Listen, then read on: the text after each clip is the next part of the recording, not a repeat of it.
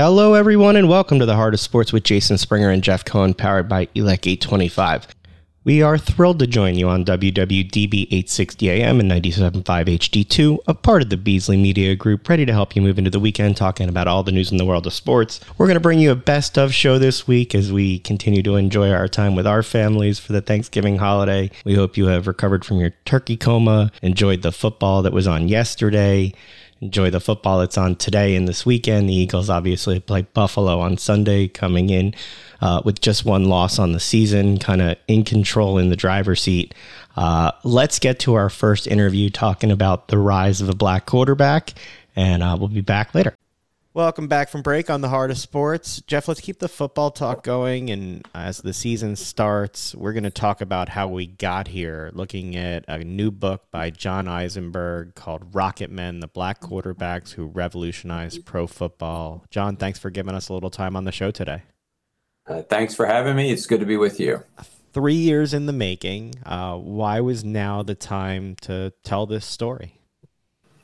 Well, I think, number one, I'm in Baltimore and have written for various media here for many years. And this is where Lamar Jackson landed 2018. It was really interesting to follow a guy who, coming out of college was told at the combine, maybe it was a scout for the Chargers that said, you're gonna run the 40 because, you sure would make a nice wide receiver in the pros. And he winds up barely getting drafted in the first round. And his second year, he's MVP in the league. I mean, it's an arc not unlike Jalen Hurts in Philadelphia. And so you just see this going on and on. I mean, this is my 11th book. I've been writing sports for over 40 years. Race has been a constant thread, a narrative in my books, in my columns.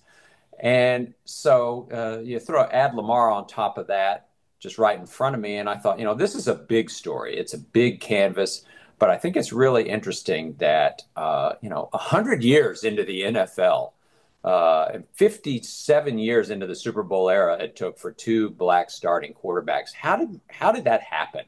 How did we get here? And I don't think there's anything wrong with, there's been enough trouble with getting the accurate history rolled out in today's America, I will say. And so I don't think there's anything wrong with saying, hey, this is something that happened. There were a lot of issues for blacks at the quarterback position for many decades in the NFL. Let's tell that story and make sure that people understand this did happen. And maybe it's better now in some respects, but let's not forget what happened before. So how, you mentioned how did that happen? So the obvious question to you is, how did it happen? As somebody who watched football in the 70s and saw the evolution of the black quarterback and saw Warren Moon play and saw Doug Williams play, what was it about that era that led to the understanding that anybody could play quarterback? Well, what happened was a couple people in the league finally said, it was baked into the DNA of pro football that you didn't use black quarterbacks. There were none. Marlon Briscoe started 5 games for the Denver Broncos, not in the NFL, by the way, in the AFL in 1968. And after that, there was nobody. And so in the real history of the sport, there'd just been nothing. So what it took was a few people saying, I am not going to buy sort of the myths that existed, many of which were just racist. That's the only way to put it. That a black quarterback maybe wasn't smart enough to have that position in the pros, or he couldn't lead, he didn't have discipline. There was all this stuff. You go back and, some of the young scouts from that era will tell you that's what they heard from the old scouts back in that era. So what it took was a few guys in the league just saying, I'm not buying it. It has to start somewhere. You remember the coach Chuck Knox, okay? Nice coach in the 70s, is known for a lot of other things. Well, in the mid-70s, as coach of the LA Rams, he looked at his quarterback group and said, James Harris is the guy I'm going to put on the field. I don't care that he's black. And he put him out there and was in the NFC Championship game twice with James, who's really the first guy to get any sort of chance. And so it took guys like that. It took Joe Gibbs, not as the coach of the Redskins years later, but as the offensive coordinator in Tampa, They told him we can draft anyone we want. They were really bad in the late 70s, and they scouted a few guys. He went down to Grambling, talked to Doug Williams, and he came back and he told him, "You need to draft this guy. This guy is going to be a winner in this league. He can do the job. I don't care what all the other stuff is." And so it took guys like that just sort of opening the door, and then it took those players proving that all those myths were wrong. I mean, James Harris, Doug Williams, Randall Cunningham in Philadelphia, proving that, yes, a black quarterback can play and win in the NFL. I'll get to Randall in a little bit. He was one of my favorites. That was like my wheelhouse of growing up with football. But you mentioned James Harris, and he was somebody you got time with, and you write about in the book. And there was some stuff in there. He had no contract. He was in Buffalo at the start, and the team gave him a job cleaning his teammates' cleats. This is the guy that became the starting quarterback for the Rams. There were no black quarterbacks at the time. He was in the AFL before the merger. Can you talk about... you had said that it was sort of understood and baked in that they couldn't be quarterback. Can you talk about some of those hurdles? We talked about the people who gave them opportunities, but what were the actual hurdles that they were facing that you found out there? Well, the hurdles, you really veer off into, a serious discussion, of race in America and what white perception of black was. And not always, obviously, I'm very hesitant to paint with a broad brush here, obviously, because the late 60s, the civil rights era, and there was an awful lot going on. And a lot of young African Americans in particular were pushing back against a lot of this stuff at that era. And that's a really important part of it, that's where a lot of the pushback started. But the hurdles were the preconceived notions, that so many people had. And, it's sad to say, and I've got this in my book with, a couple people that were not in sports. Lloyd, it was true in other parts of society. You're talking about black leadership. Would white America give black leadership? It was true in the law. It was true in business. There were no CEOs until, I believe it was the 80s, the first Fortune 500 CEO in the military. There was also very, very slow to evolve in that. So the hurdle was really the belief in, and there's no doubt in the NFL, it is it's a white power structure. It still is for the most part. And, very slow to say that, put a black person in a leadership position, it was actually in keeping with a lot of other realms of American society. How important was Warren Moon to the development and trust in black quarterbacks? Warren Moon didn't even start his career in the NFL. He started in the Canadian Football League. Undrafted he just won the Rose Bowl at the University of Washington, and he did not get drafted. Very typical of that era. A lot of, the draft was not a pretty place for black quarterbacks. So he goes to Canada. He wins 5 Grey Cups. He's almost immediately the player that he would become in the NFL, and just dominates that league. And he does come to the Houston Oilers in 1984. He is the only black starting quarterback in the NFL. Doug Williams had spent 5 years in Tampa at that point and had basically been run out of town, was out of the NFL. He was playing in the USFL. And so Warren Moon was it. So I don't think you can stress enough what Warren Moon did, because he comes back to the NFL. There's a bidding war, and he's the highest paid player in the league. Suddenly, a black quarterback out of nowhere. No one saw that coming. Warren certainly didn't see it coming. And from the get-go, the Oilers were not good for a few years, but they gave him a leash and they let him play. And from the get-go, he was what he would become, which was very cool in the pocket with a great arm, the ability to evade pressure, run, and just a pro's pro, cool in the saddle. And so a great player. And then the Oilers got good, and he had an incredible career that lasted into the 2000s, and he threw for almost 50,000 yards, and he's in the Hall of Fame. He's the only black quarterback in the Hall of Fame. So just for year after year, Warren Moon just if you were looking at the NFL or the quarterback position from a racial perspective, Warren Moon was like a one-man gang, which was, those stereotyps are wrong. All you have to do is look at me because I can play this position in the NFL. I can win. And so, and to this day, he is still sort of carrying the torch. Anything that happens, he is the first guy to step up and speak out about things that he didn't think are right. Jeff and I talked earlier in the show about sort of the state of college football, and I'm curious your thoughts on the role that college football has played in both perpetuating the problem and then changing the NFL now to create opportunities. At first, they weren't really preparing mobile quarterbacks for the NFL style. So you had these very talented black quarterbacks who are not in a pro-style offense. Now, all of a sudden, you fast forward, we're in the NFL, and the traditional, quote, pro style offers more mobile quarterbacks.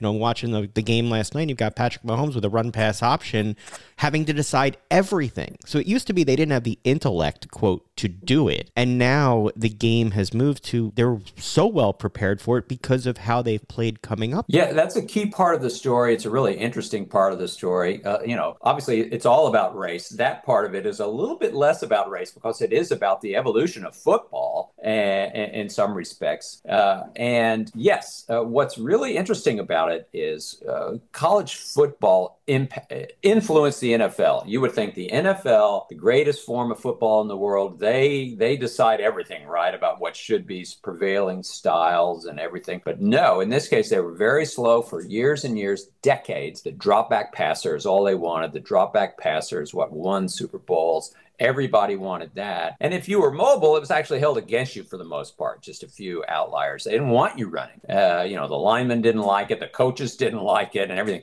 So it finally started, college football started to change for sure and bring in more of the run pass option and, not just the college option that came out of the 70s and the 80s, actual pass and run options. Donovan McNabb in Philadelphia was another one who was good at that coming out of college. And so what finally changed, the NFL changed, and it bubbled up from college, no question. You see it in the generation that landed in the NFL in 2011 and 12 with Cam Newton, Colin Kaepernick as a young quarterback, an unbelievable player, and then Russell Wilson and Robert Griffin III. You've got four guys in a 2-year span that came in. They were all like that. They were mobile. They could still throw. They could lead. They could do everything. And the NFL, I think, finally said, we are not going to take these guys and make them drop back quarterbacks. We're going to change our offense to let them do what they do best. And from that point forward, 2011 and 12 to where we are now, you've seen a real evolution in the position.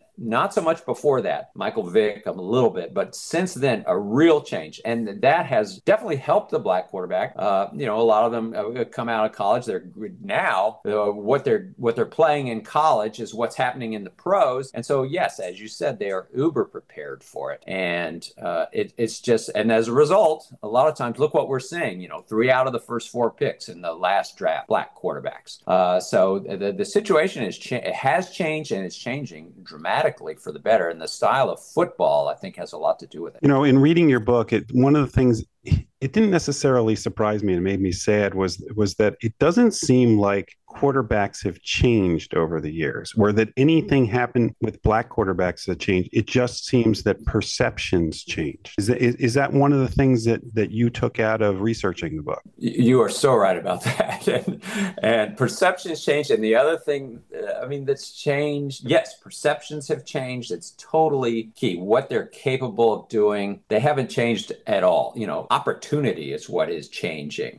My book, to me, is a story of opportunity. You could go back to the very first modern black starting quarterback, Marlon Briscoe, plays for the Broncos, 5 games in the late 60s. He starts.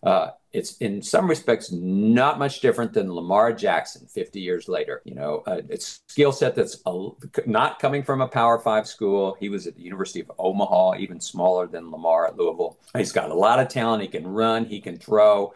There's a lot of doubts about him. The skill set is a little out of keeping with what the norms are, quote unquote, in the NFL. Gets a chance as a rookie and he shines. That's the same story for Marlon Briscoe and Lamar Jackson. 50 years apart. What happens to Lamar? is that the Ravens say, we like what we see. We're going to change our offense. We're going to make you the starter, and you're our guy. And in his second year, he wins the MVP award. What happened 50 years earlier to Marlon Briscoe is the Broncos said, you're never going to play quarterback again. They had quarterback meetings after the season. And so that was a fluke. All our white quarterbacks got hurt. You're out. And they didn't even invite him to quarterback meetings. And he had to change teams and change positions to have a career. So to me, that shows you that the talent, as you said, it's not a lot different than what's gone on. It's 50 years apart. It's about perception and opportunity. You know, I don't know that reading before this book and even talking this interview that I recognize the role that Philadelphia played in the steps along the way here. I mean, if you look at it, you had Randall in the 80s and early 90s with Buddy saying, let Randall be Randall. He wasn't going to try to force him into the stereotypical quarterback. Then we draft Donovan, and it changes the perception. He's a top pick, and he is not, while he ran, he was a pocket quarterback who could run. Then you fast forward, and we had Michael Vick, but it wasn't the Michael Vick experience. It was the Michael Vick reclamation project. And now we have the next step with the first black quarterback in the Super Bowl with Jalen Hurts here. Can you just talk about some of the quarterbacks we've seen come through here? I would say Philadelphia is right at the top of the pivot points in this story. The Eagles, it's great what's happened in Philadelphia over the years is the willingness to not bend or to not give in to stereotypes, and certainly started with Randall. And actually, I quote in the book a historian out of Chicago, a fellow by the name of Jack Silverstein, who did an unbelievable deep dive into this, the story of black quarterbacks from the stats, a numerical perspective.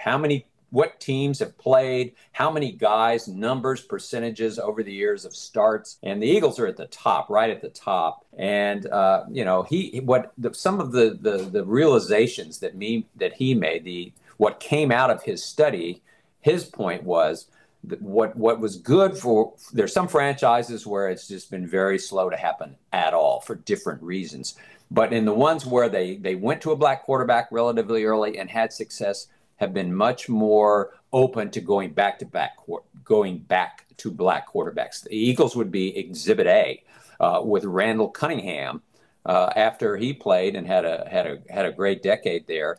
I mean that was no longer an issue. We had Rodney, who's the quarterback that we want, and so they've gone back to that numerous times, and that's great. I mean, there's a long legacy of good black quarterbacks in Philadelphia, and they're all good quarterbacks. So that's what's in.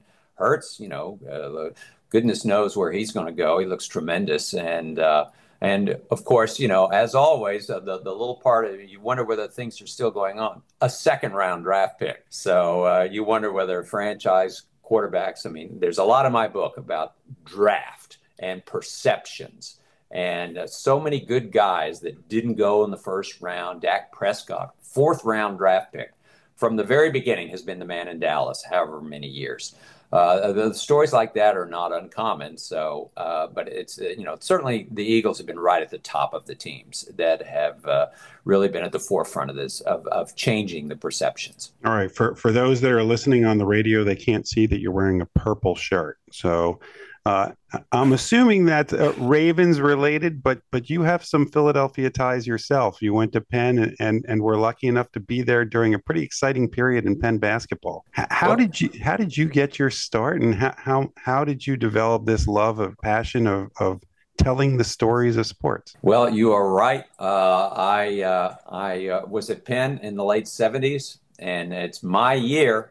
Class of 79 that went to the Final Four. I was there for the Daily Pennsylvanian, and we came up a little short against Michigan State, and I think by about 40 points. But anyway, they did make the Final Four, and so a great thing. Those are my classmates, Tony Price and all those guys, and so that was a great experience for me. I had a great time, needless to say. It was a wonderful school, the Daily Pennsylvanian. I worked with Rich Hoffman, who wrote columns for forever in Philadelphia, and there's a bunch of us out and about still doing stuff. So that was a great experience for me. And, I got into journalism after that in Dallas, which is my hometown. So I was 5 years at the Dallas Times-Herald, and then I came to Baltimore, and they hired me at the Baltimore Sun. I was there for years, for 27 years, I believe it was, wrote thousands of columns. And along the way, I started writing books. I just enjoyed that. I took that on as a challenge. My mother owned a bookstore growing up. I was a reader. I was an English major. I wanted to write books. So really have had two rails of writing for a number of years. This is my 11th book. And so I've stayed at it, writing a lot of sports history, narrative nonfiction, and I've been very fortunate. There's a lot of people that write. It's hard to get good contracts, good publishers, and get people to notice. So I don't take it for granted. I'm always pleased when anyone wants to talk to me about these books because that's it's an honor, really, to put something out there and have people pay attention to it. Well, you've covered so many different sports. You've covered World Series. You've covered, Kentucky Derbies, things like that. Where does going to a basketball game at the Palestra rank? Oh man, right at the top. The Palestra in its heyday. I was a little kid from Dallas, Texas. It came up to Philadelphia in 1975, the fall of 1975, the first Big Five doubleheader at the Palestra. I didn't even know what was going on.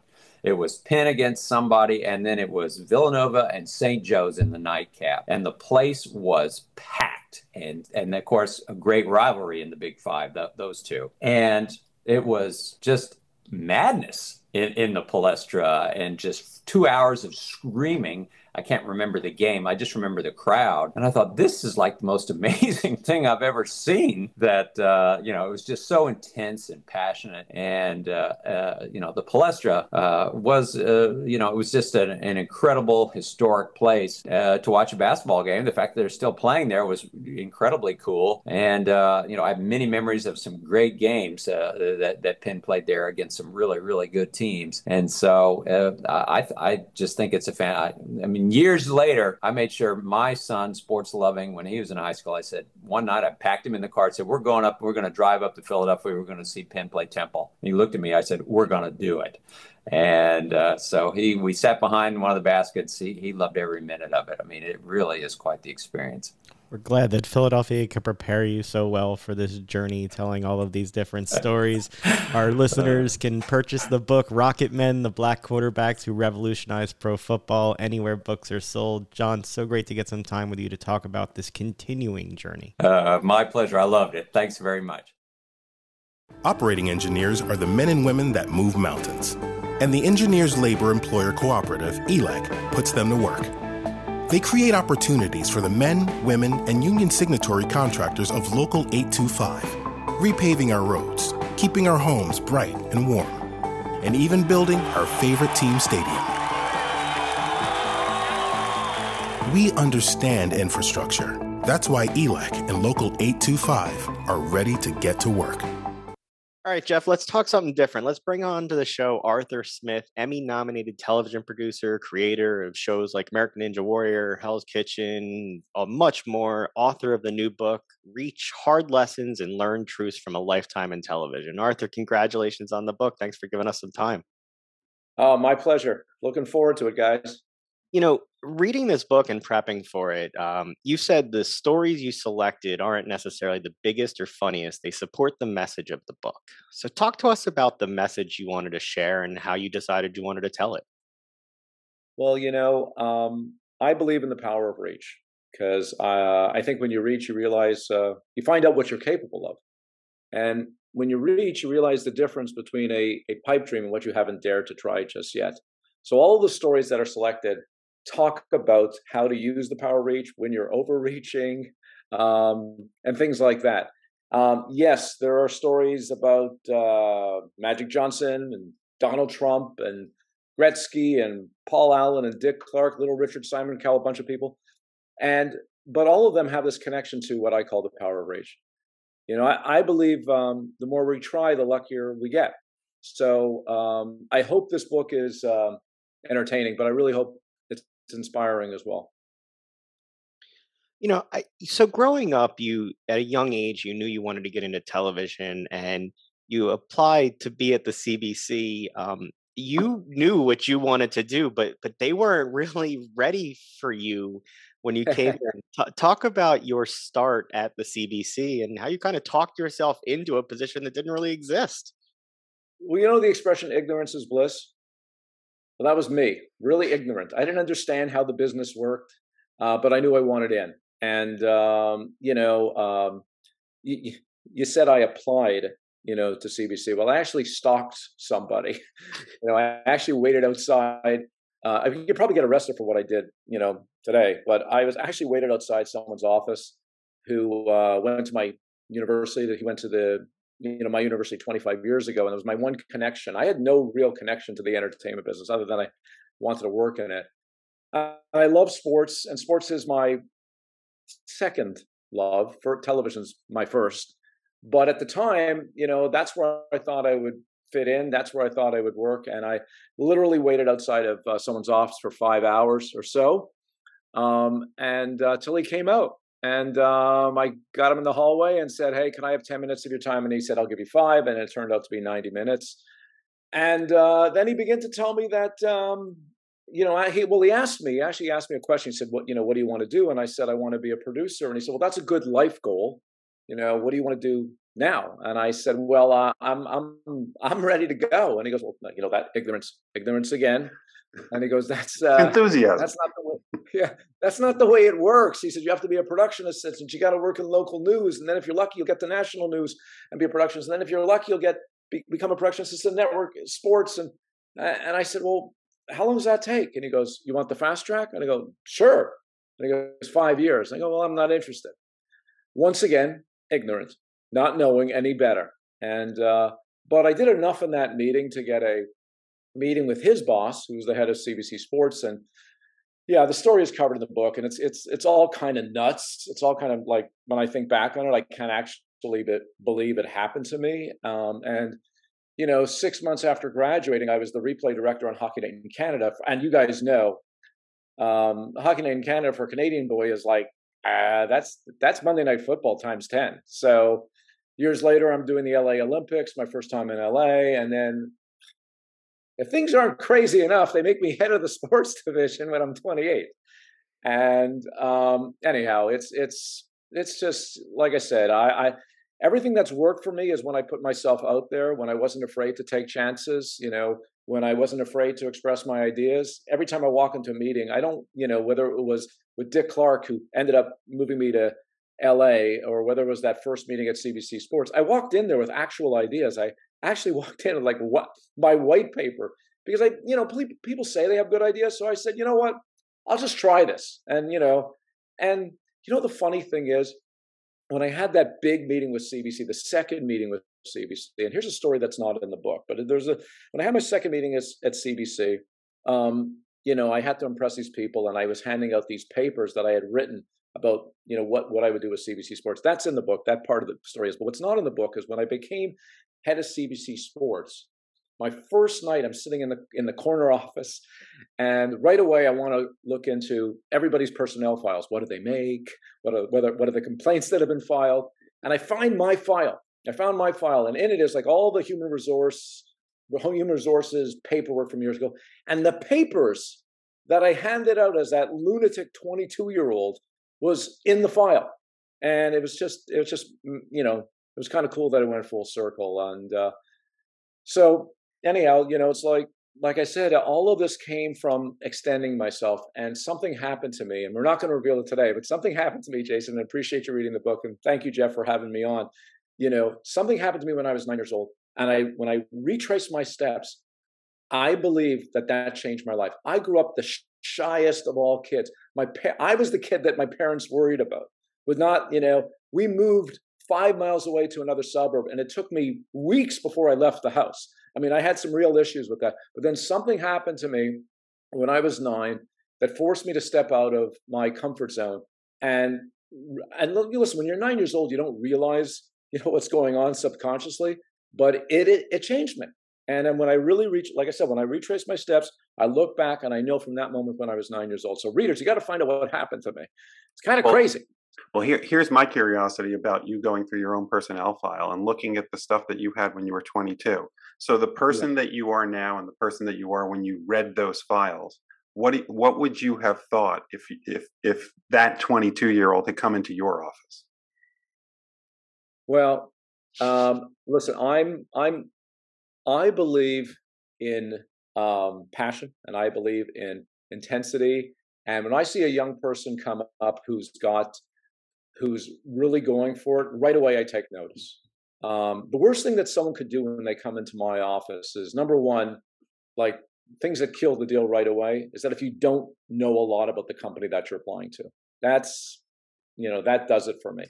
And then I always appreciate someone who puts themselves out there, someone who's done their homework and who puts themselves out there, because that tells me how passionate they are. And so, it's one of the great things about doing the book is that I hope it inspires people to reach. And I did it because every time I lecture, every time I go to universities and talk to 20-something-year-olds, it always comes up, this power of reach. And I like I said, I really hope it inspires people. It's funny, one of the things about running a company like I do, which is for 23 years, and being, I was head of CBC Sports 35 years ago, so I've been in a position of leadership. I love the process of mentoring people. I love that, and it gives me such great joy when I look back at some of the people who started at our company as production assistants, who are executive producers, who started at our company as associate producers, who are running networks. And, so that was one of the prime motivators for me writing the book. I'm hoping that this book is the beginning of a new chapter in my life, where I spend more of my time mentoring and giving it back and paying it forward. And listen, I've done 200 shows for 50 networks in this 23-year-old company, and prior to that, thousands of hours of sports programming. And yes, I still love it, but I want to shift the balance a little bit more and spend more time, like I said, giving back. In fact, all of my proceeds from the book are going to the Reach Foundation.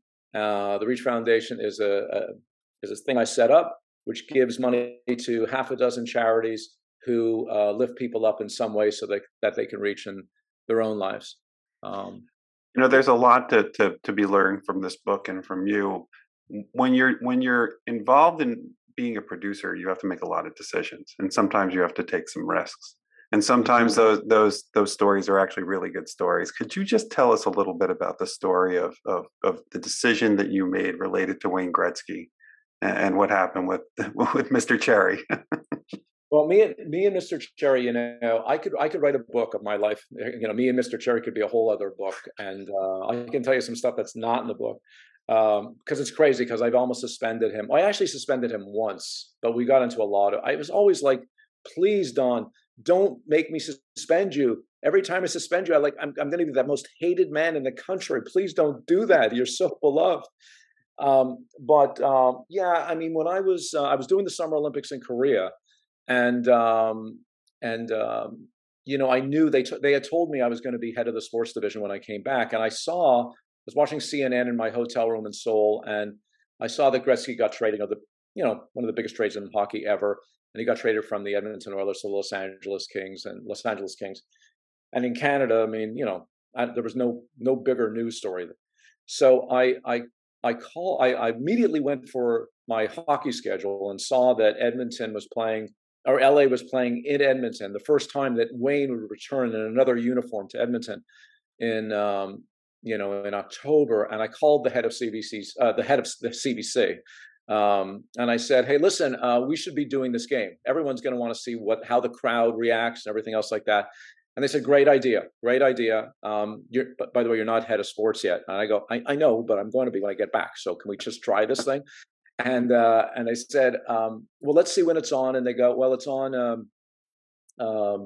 Wednesday night. Hockey night in Canada is Saturday night. We don't do games on Wednesday." And I go, "Well, it's time to make an exception. We need to try this." And they go, "Well, let's see what you're scheduled against." And I go, "You're scheduled against the World Series." And I go, "Doesn't matter. It doesn't matter. this Wayne Gretzky in a regular season hockey game coming back to Edmonton is bigger than the World Series in Canada, right? Right. And they said, hey, this is going to be your first big decision as the head of sports. I said, yes, because I started as head of sports on October 6th. So I go to tell Cherry that we're doing this game, and he goes, I'm not going. He just, I don't want to go.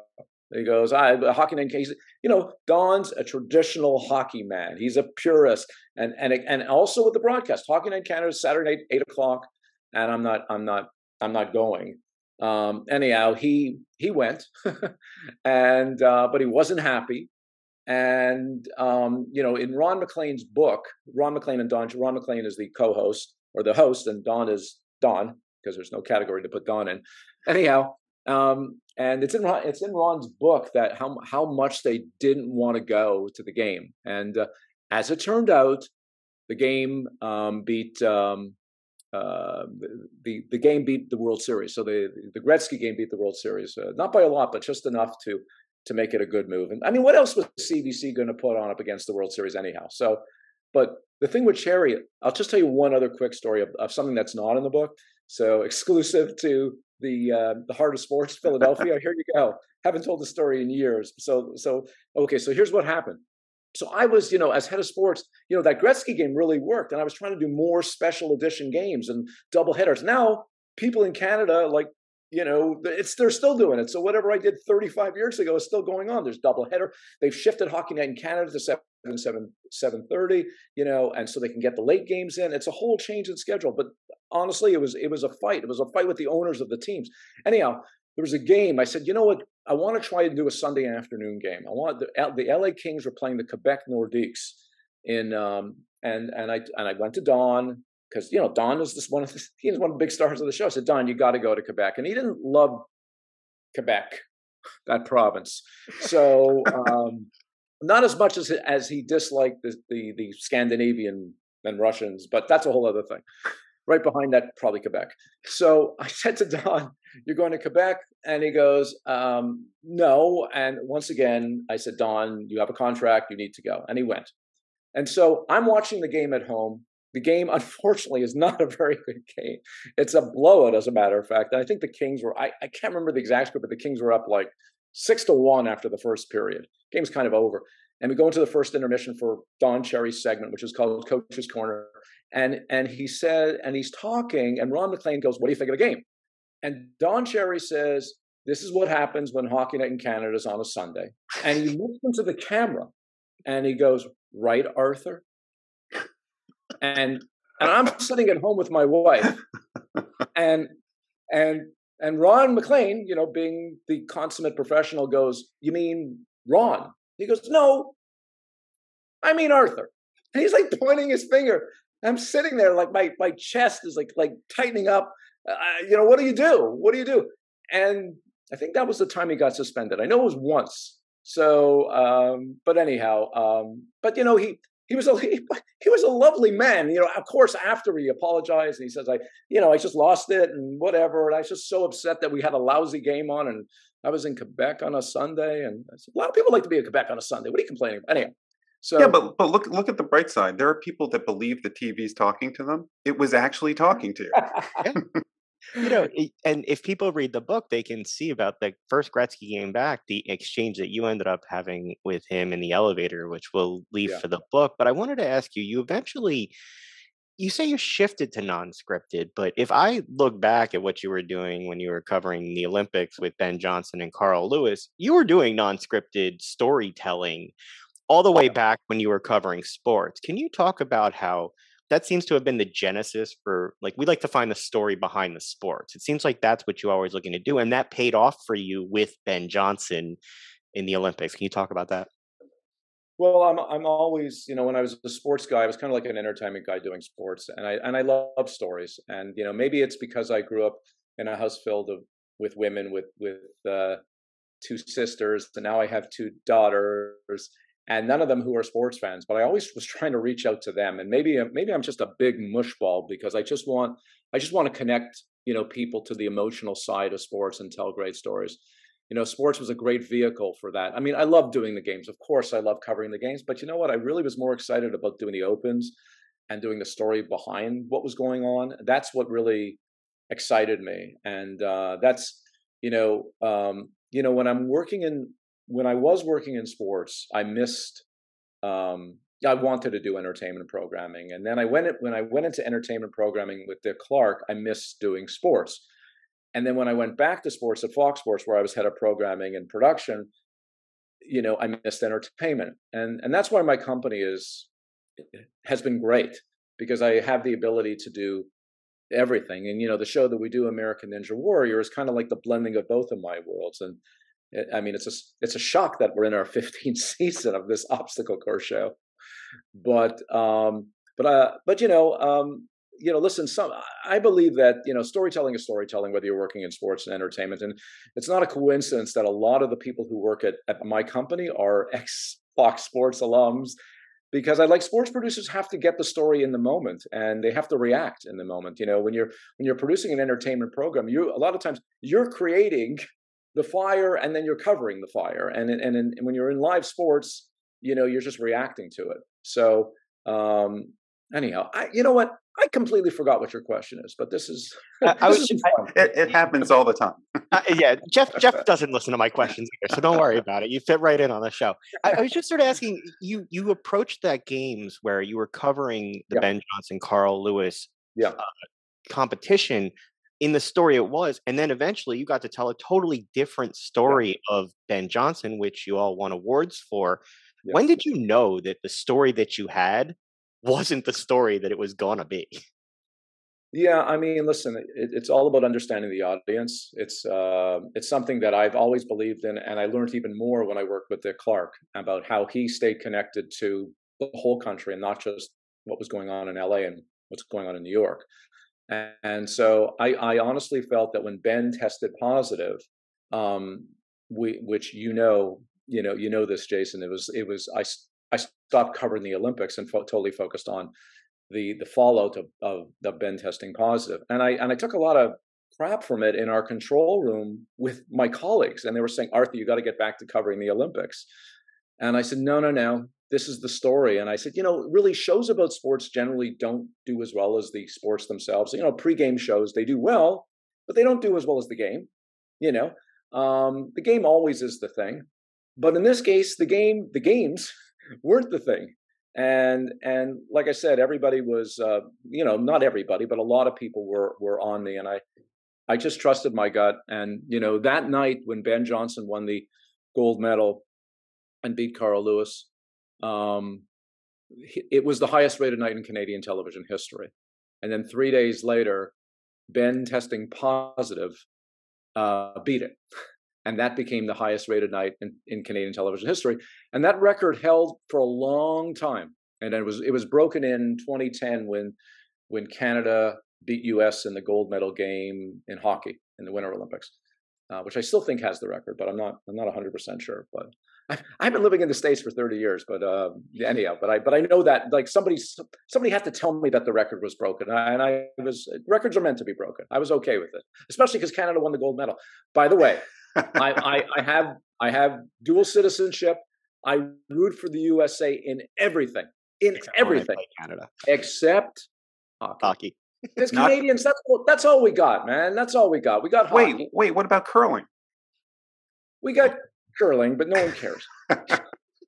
So one of the questions that I had, and that I always, we've talked to other producers about before, is the struggle of, yes, as you talked about before, the game itself is the story, but the storytelling has become a much larger part of sports on TV than it used to be. I mean, you see things like 30 for 30 and those kinds of things all the time.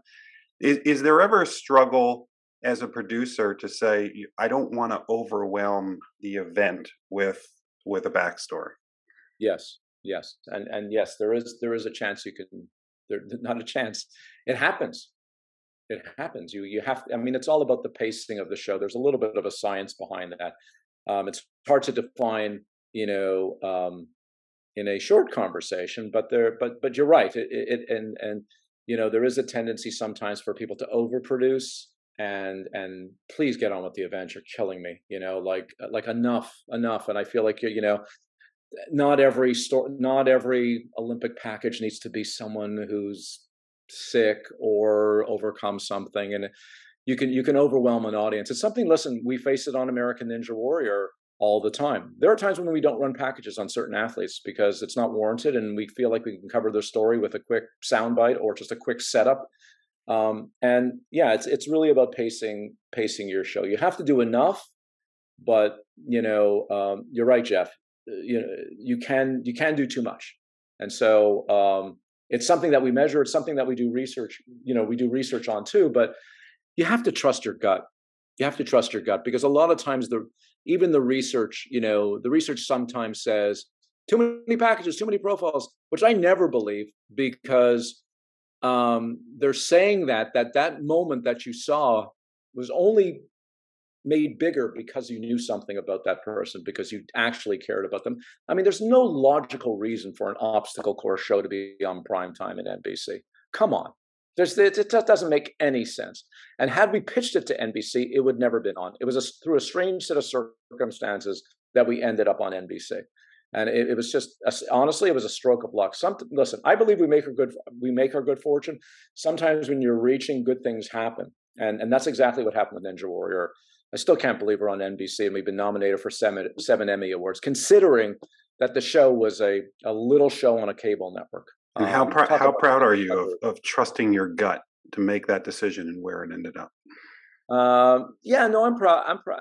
Sure, of course, I'm proud about it. It's like you actually put more into that show, right? If I remember with the prep, you wanted more from the network, and you did more to make American Ninja Warrior pop. Correct? You did your own investing of that.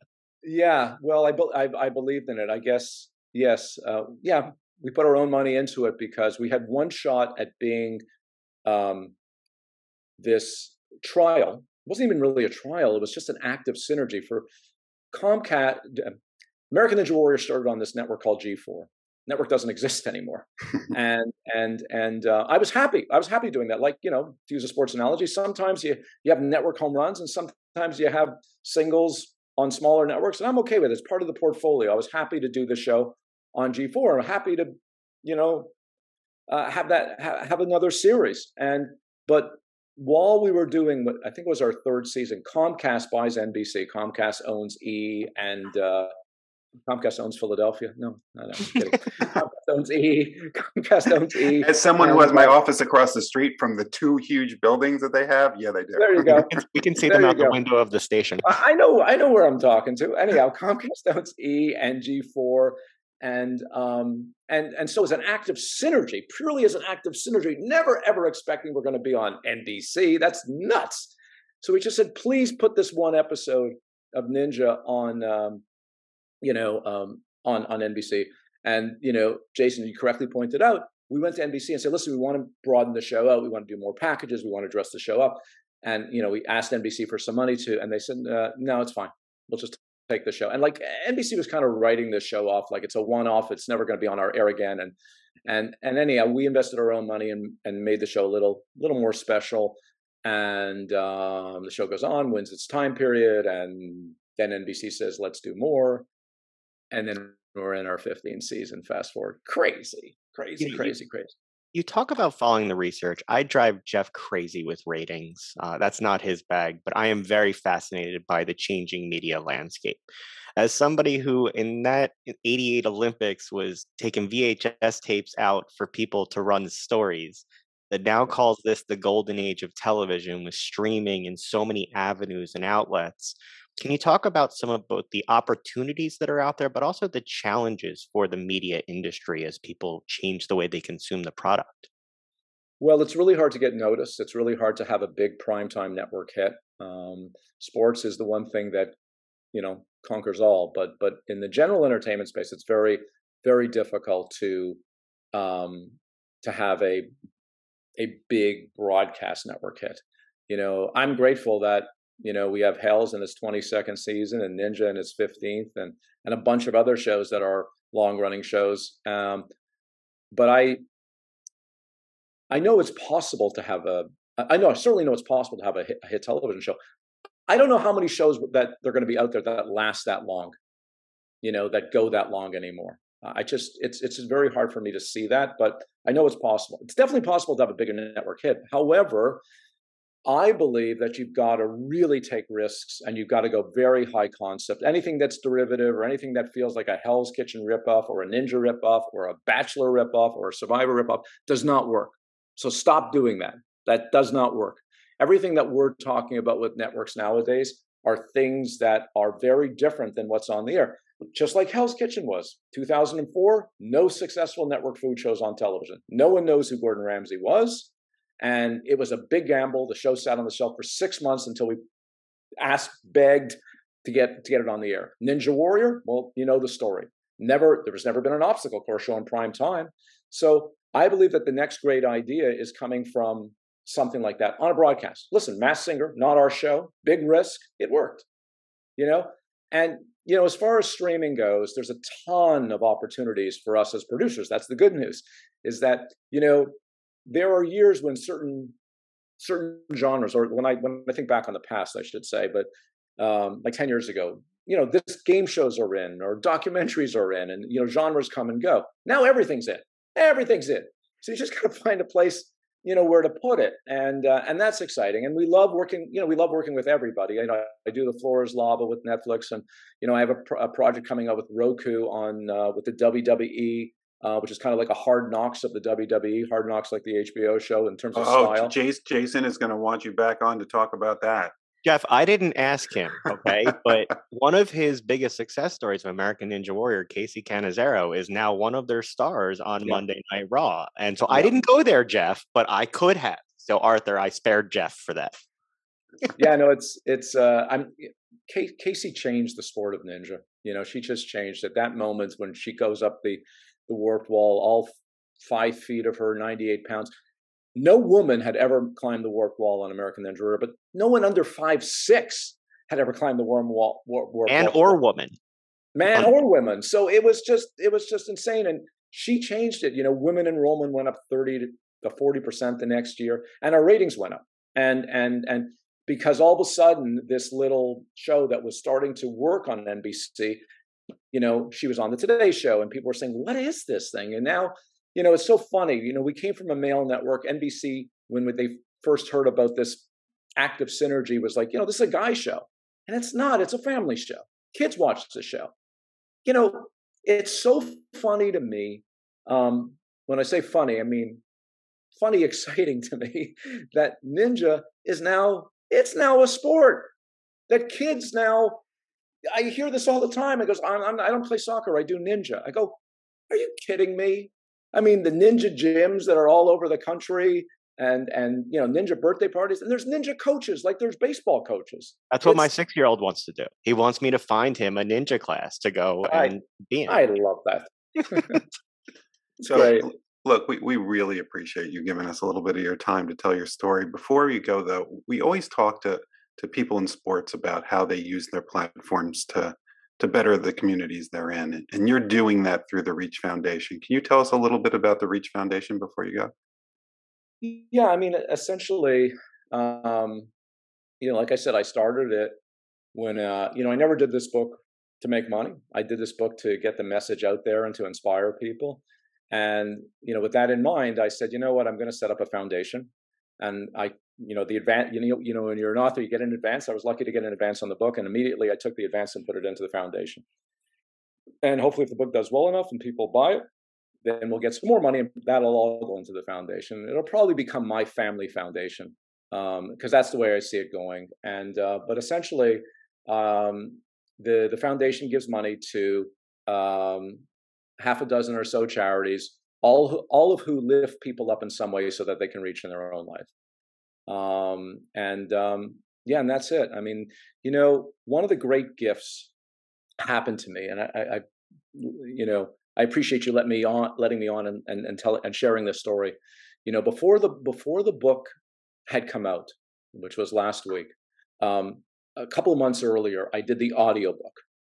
And so I'm sitting there doing the audiobook, and it's 4 days, it's 7 hours a day. And the one person who has no choice to hear your book is the audio engineer. everybody listening today, and you guys, you have a choice. You could buy the book, you could not buy the book. But the audio engineer, he has no choice. It's his job to sit there and listen to the book. And every day I go in there, and the guy's, doesn't say much. He's, you're popping your P's, or you stand a little closer to the mic, you stand far away from your mic. And I'm doing my thing. He goes up for lunch. I go up for lunch. We don't go out together. It's okay. He's doing his job.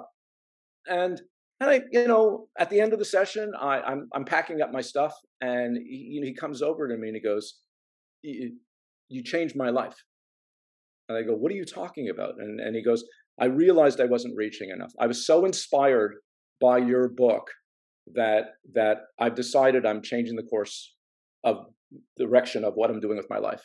And he goes, I just want to do more, and listening to you, and it goes on and goes on and on and on. And I was kind of overwhelmed, and I hugged the guy, maybe a little bit too forward, but I hugged him because I was so like, wow, that's amazing. What a blessing.